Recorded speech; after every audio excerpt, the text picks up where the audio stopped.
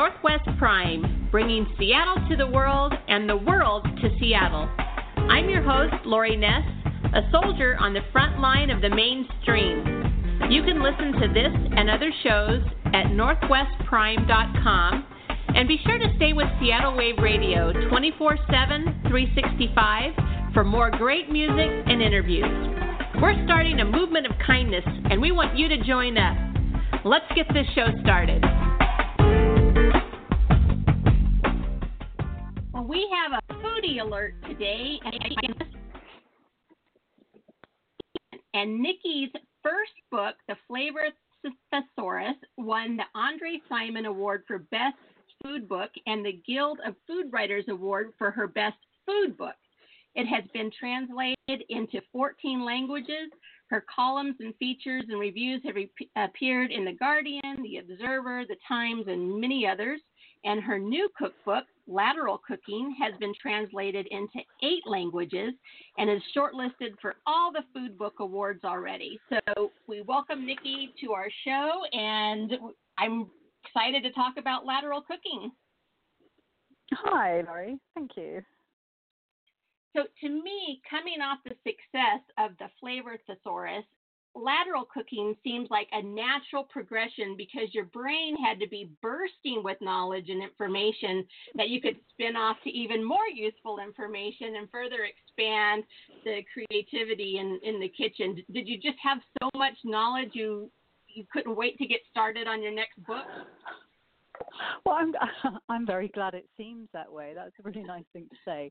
I think actually what I had was more of a thirst for knowledge. I still wanted to know more. So I think I finished writing The Flavor Thesaurus, and I'd become a much more intuitive cook. I had started off writing that book as a very, very keen cook, but something I would call a recipe robot. I just always followed the steps and the rules. And I think going into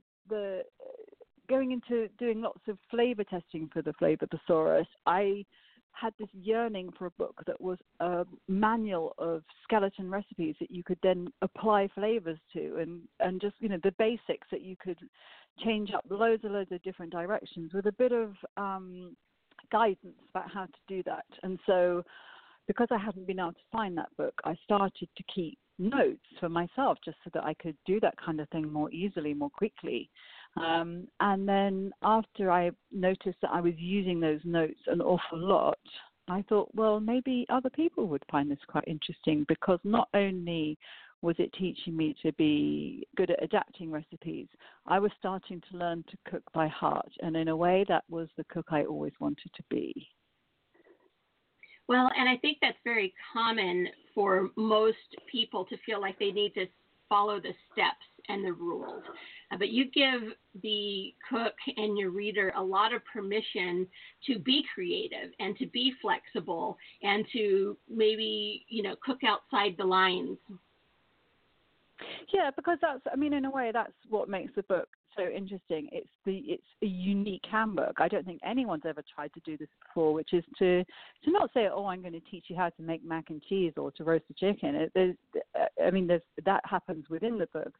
But my driving force, the whole point of this book is I'm going to be, if you like that, like the Italian nonna in the kitchen, who's going to help you become somebody who puts in a handful of this and starts noticing how things feel and what things look like and what they should smell and when they're done, and all the things that go into making you somebody who just, as I say, tugs down a bowl and just gets started because you know how to do it, rather than you're just doing number 1, then number 2, then number 3, in a kind of slightly with your brain disengaged. Mm-hmm. Were you always a curious child and teenager and adult? Yeah, well, I think my mum would say I was a curious child. I think so. Yes, I think so, because I didn't really like the TV very much. So I always trace it back to that, really, which is when other people were watching the TV, I was, making things and doing things and telling stories with my mum's ornaments or gewgaws and things like that, So I was just, I think that, or at least that kind of way of thinking differently happened for, because we didn't have loads of toys, we didn't have that many books, so you just had to kind of like make things up. But I never took that. I got into cooking when I was in my mid-20s, but I never took that creativity with me because I learned from cookbooks. So I was only ever used to following a recipe, and I didn't really have the confidence to let go and to imagine that perhaps not much would go wrong if I didn't follow the rules, if I didn't have enough of that ingredient, or if I substituted something. And so I needed to learn to be intuitive. And that sounds crazy, but it works. And what happens when you really, really think about it, when you have time to think about it, which of course most people don't, but if you're writing a book specifically about that subject, then I can find ways of distilling that information and telling people about the patterns behind recipes that helps them kind of get things set in their head so they can become like that, so they can plug the bowl down and start cooking, free form. Yeah, because it takes some courage really to stray outside the recipe, because nobody wants to fail. Yeah, well, the book has a very strong streak through it where it's giving you a lot of permission to fail. I mean, I think, most of us are quite forgiving with ourselves about other things that we fail at. We might not expect ourselves to be so good. I don't know why cooking has this very hard line feeling about it. I don't know why, because, it's usually something that we associate with our mums or our dads or our grandparents. And I don't think they've ever, most of us don't grow up with our parents being really difficult or kind of like, if you fail at this, you're going to be in trouble. It's kind of comes from within. And so in the book, I'm very keen to say to people, look, it doesn't matter if it doesn't go completely right or if it's not perfect. Every time you cook something for the first time, it's always a practice run the first time. Don't do it for a dinner party if it's the first time and you're worried about failing. Just do it. Even if you're a really experienced cook like me. So I've just made some jellies with some cooking apples this week and some fruit cheese, like that quince fruit cheese. I just made those for the first time, and I remind myself, yes, this is a practice run, because I haven't ever felt that mixture before. I don't know how long it's going to take. I don't know what it's going to smell like. So you just be kind to yourself and say, this is the first time, and then the second time it's going to be better. It just is, naturally. And then every now and again something goes wrong because the ingredients aren't right, or you forget to do something, or it's just like, it's life. We should be kinder to ourselves and accept that it's an organic process. And then other times when you're not expecting it to go right, it can be sensational. So it's cooking. It's kind of, sometimes it's a mixed bag. Well, it's a very comprehensive book. You have so much information, but yet it doesn't read like an instruction textbook type of normal book. Your personality really comes through. It's conversational. There's some humor in there. You give us the leeway ideas, and so it's a perfect handbook companion, really, for the flavor thesaurus that you started your career as a cookbook author with, because there's just so much permission to follow what you've come up with, this idea, lateral cooking, the concept of it. You could take one thing and it can translate into many, many other things. So you start with flavors or breads or sauces, and then you show us how that can evolve into something else. And the process that you do this in the book comes through so naturally that it doesn't feel like it kind of feels like you're there with us, kind of showing us, this invisible partner who's walking with us through this transition of all these things, and that so many things are linked together very closely that we would never even think about. And that was really the surprise that I came across into lateral cooking, how one thing led to another, and before you knew it, you were off in maybe some global cuisines that you didn't even know that you were so close to being able to cook. at home. It's like one of those, I don't know if you had them when you were a kid, a pick your own adventure book. You know, you can just choose which path you want to go down, or whether you want to go down a kind of a sort of unusual alleyway, or it's a very comprehensive book. But I think partly because I'm not a chef, and I haven't come from kind of a manual writing background, I do tend to write in a very chatty way. So it will be, reading it is like being with a friend in the kitchen who likes to cook, having a laugh, having a glass of wine or something like that. It's very peer-to-peer. I'm not preaching on high, as I say. I'm a very keen amateur cook. I make mistakes, but the book is based on a lot of sound research. But I think it sometimes takes an outsider to look at all this stuff, look at all the data, look at all the recipes. I mean, thousands and thousands of recipes, and say, oh, well, I've never really thought before that actually if I made a hybrid of a brioche and a butter sponge, I'm actually making a panettone. And if I can do both of those two things, which I can, then why not? I can mix them together and then stick them in a very deep cake tin and cross my fingers and hope it rises and rises and rises. There's lots and lots of different ways of kind of connecting things up. So I see it as like a massive family tree of cooking. And you might say, okay, well, I've made, I make biscuits very regularly, but did you know that the biscuit dough that you make is actually the same as Irish soda bread? And the way the American Irish make soda bread is they put caraway seeds and raisins in it. They don't in Ireland, but they do in American Irish.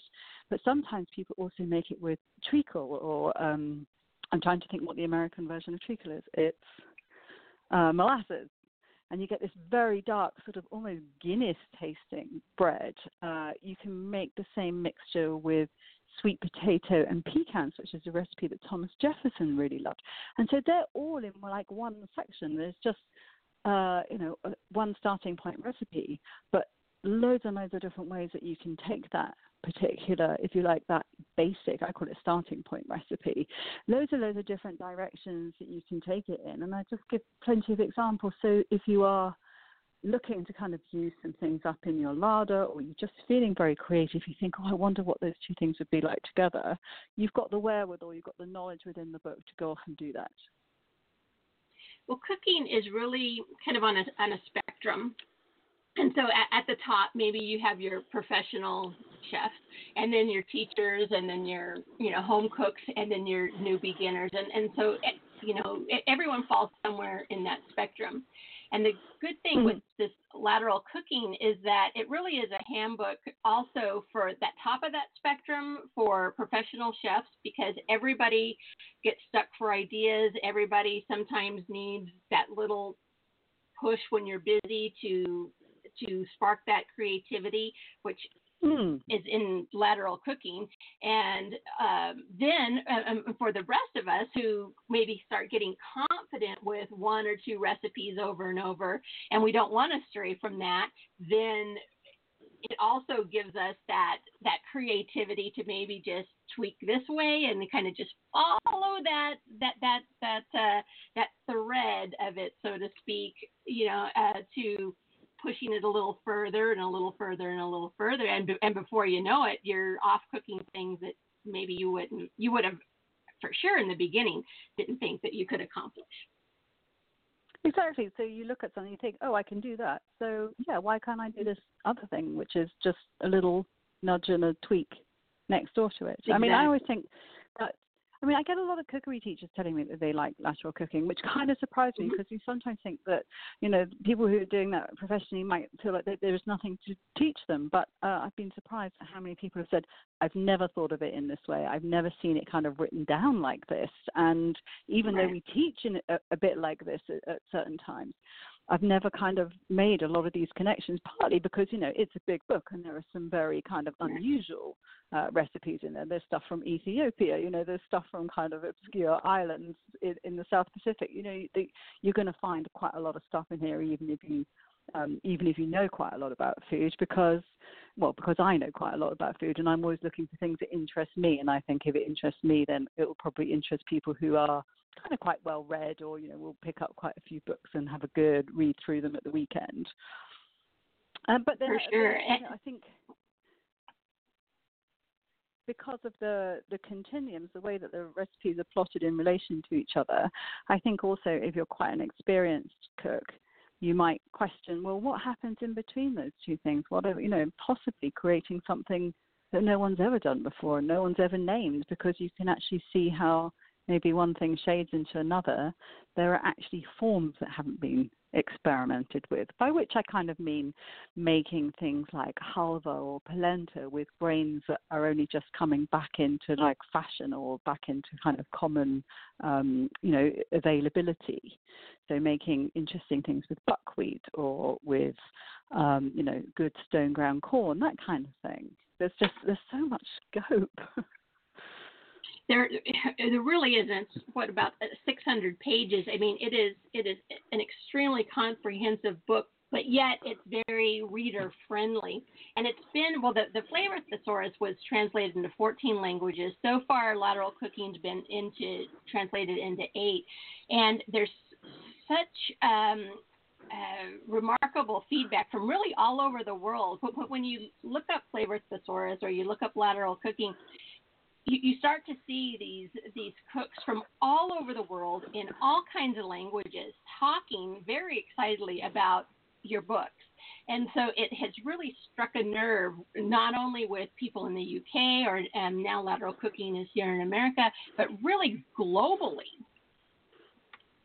I know that it is kind of amazing. It does amaze me when, I suppose the things that are surprising is when Flavor Thesaurus came out in Italy, which kind of I wasn't expecting, because they don't buy a lot of food books in Italy. So the idea that it kind of came out and it was quite a hit there is, they're quite conservative about where they cook in Italy. So that was kind of delightful. But then, then Lateral Cooking is being translated into Chinese complex and Chinese simple. It's just come out in Spain. It's a delight because I often think that my writing is quite quirky and quite, like you say, it's not always serious, and sometimes it has some quirk to it, shall we say, Laurie, and somehow that seems to be okay, and people, I'm lucky people enjoy reading it, because of course there's that. It is a manual, but it's also a book that you can just sit and read if you feel like it. Well, and I think that's the connection. Just like food is a human connection, your personality, that little spark of humor, the quirkiness, but also that you're actually learning, that sparks that human connection that's really felt globally, that both of your books, it's something when lightning strikes once and you have a very successful book that resonates with people, but then you turn around and you do the same thing again. So that what you're doing and your intuition and your personality that comes through your books translates to your readers over and over again. So congratulations on that. Not everybody can find that secret sauce, and you've really done it by understanding, I think, who your readers are and what the cooks are thinking, and then tapping into that and putting it in writing. So very well done, and congratulations. You're very kind. Can I ring you every day? Well, Lateral Cooking, it's just been released here in the States. We've had it. It was released earlier in the UK and in other parts of the world, and we finally get it here in the United States. It's going to make a great gift for if you know somebody who is a professional chef and you never know what to get them, and sometimes those things can be quite expensive for things that they don't have, or someone who's a very good home cook, or someone who's learning. It's a fantastic gift, and I suggest buying Flavor Thesaurus and the Lateral Cooking as a pair, as a companion, and giving to somebody, because it's one of those gifts that they're going to have in their kitchen forever and ever. And Niki, we really appreciate you taking the time to come on. I know that you're very busy and everybody wants to talk to you, from the professional chefs down to home cooks, and you're going to be doing a lot of book signings. So welcome to the United States when you make your way over, and congratulations on Lateral Cooking, and I just can't wait to follow some of these threads of food from from the very start all the way to see where we can go with it. Great. Well, I hope you have fun with it. We will, and it's available now. So get out there and buy Lateral Cooking. Start your holiday shopping early. And Niki, thanks for coming on, and good luck. Thank you very much for having me. I don't think you'll need good luck, but I just want to wish you again just congratulations on the success of both of these books. Thank you so much.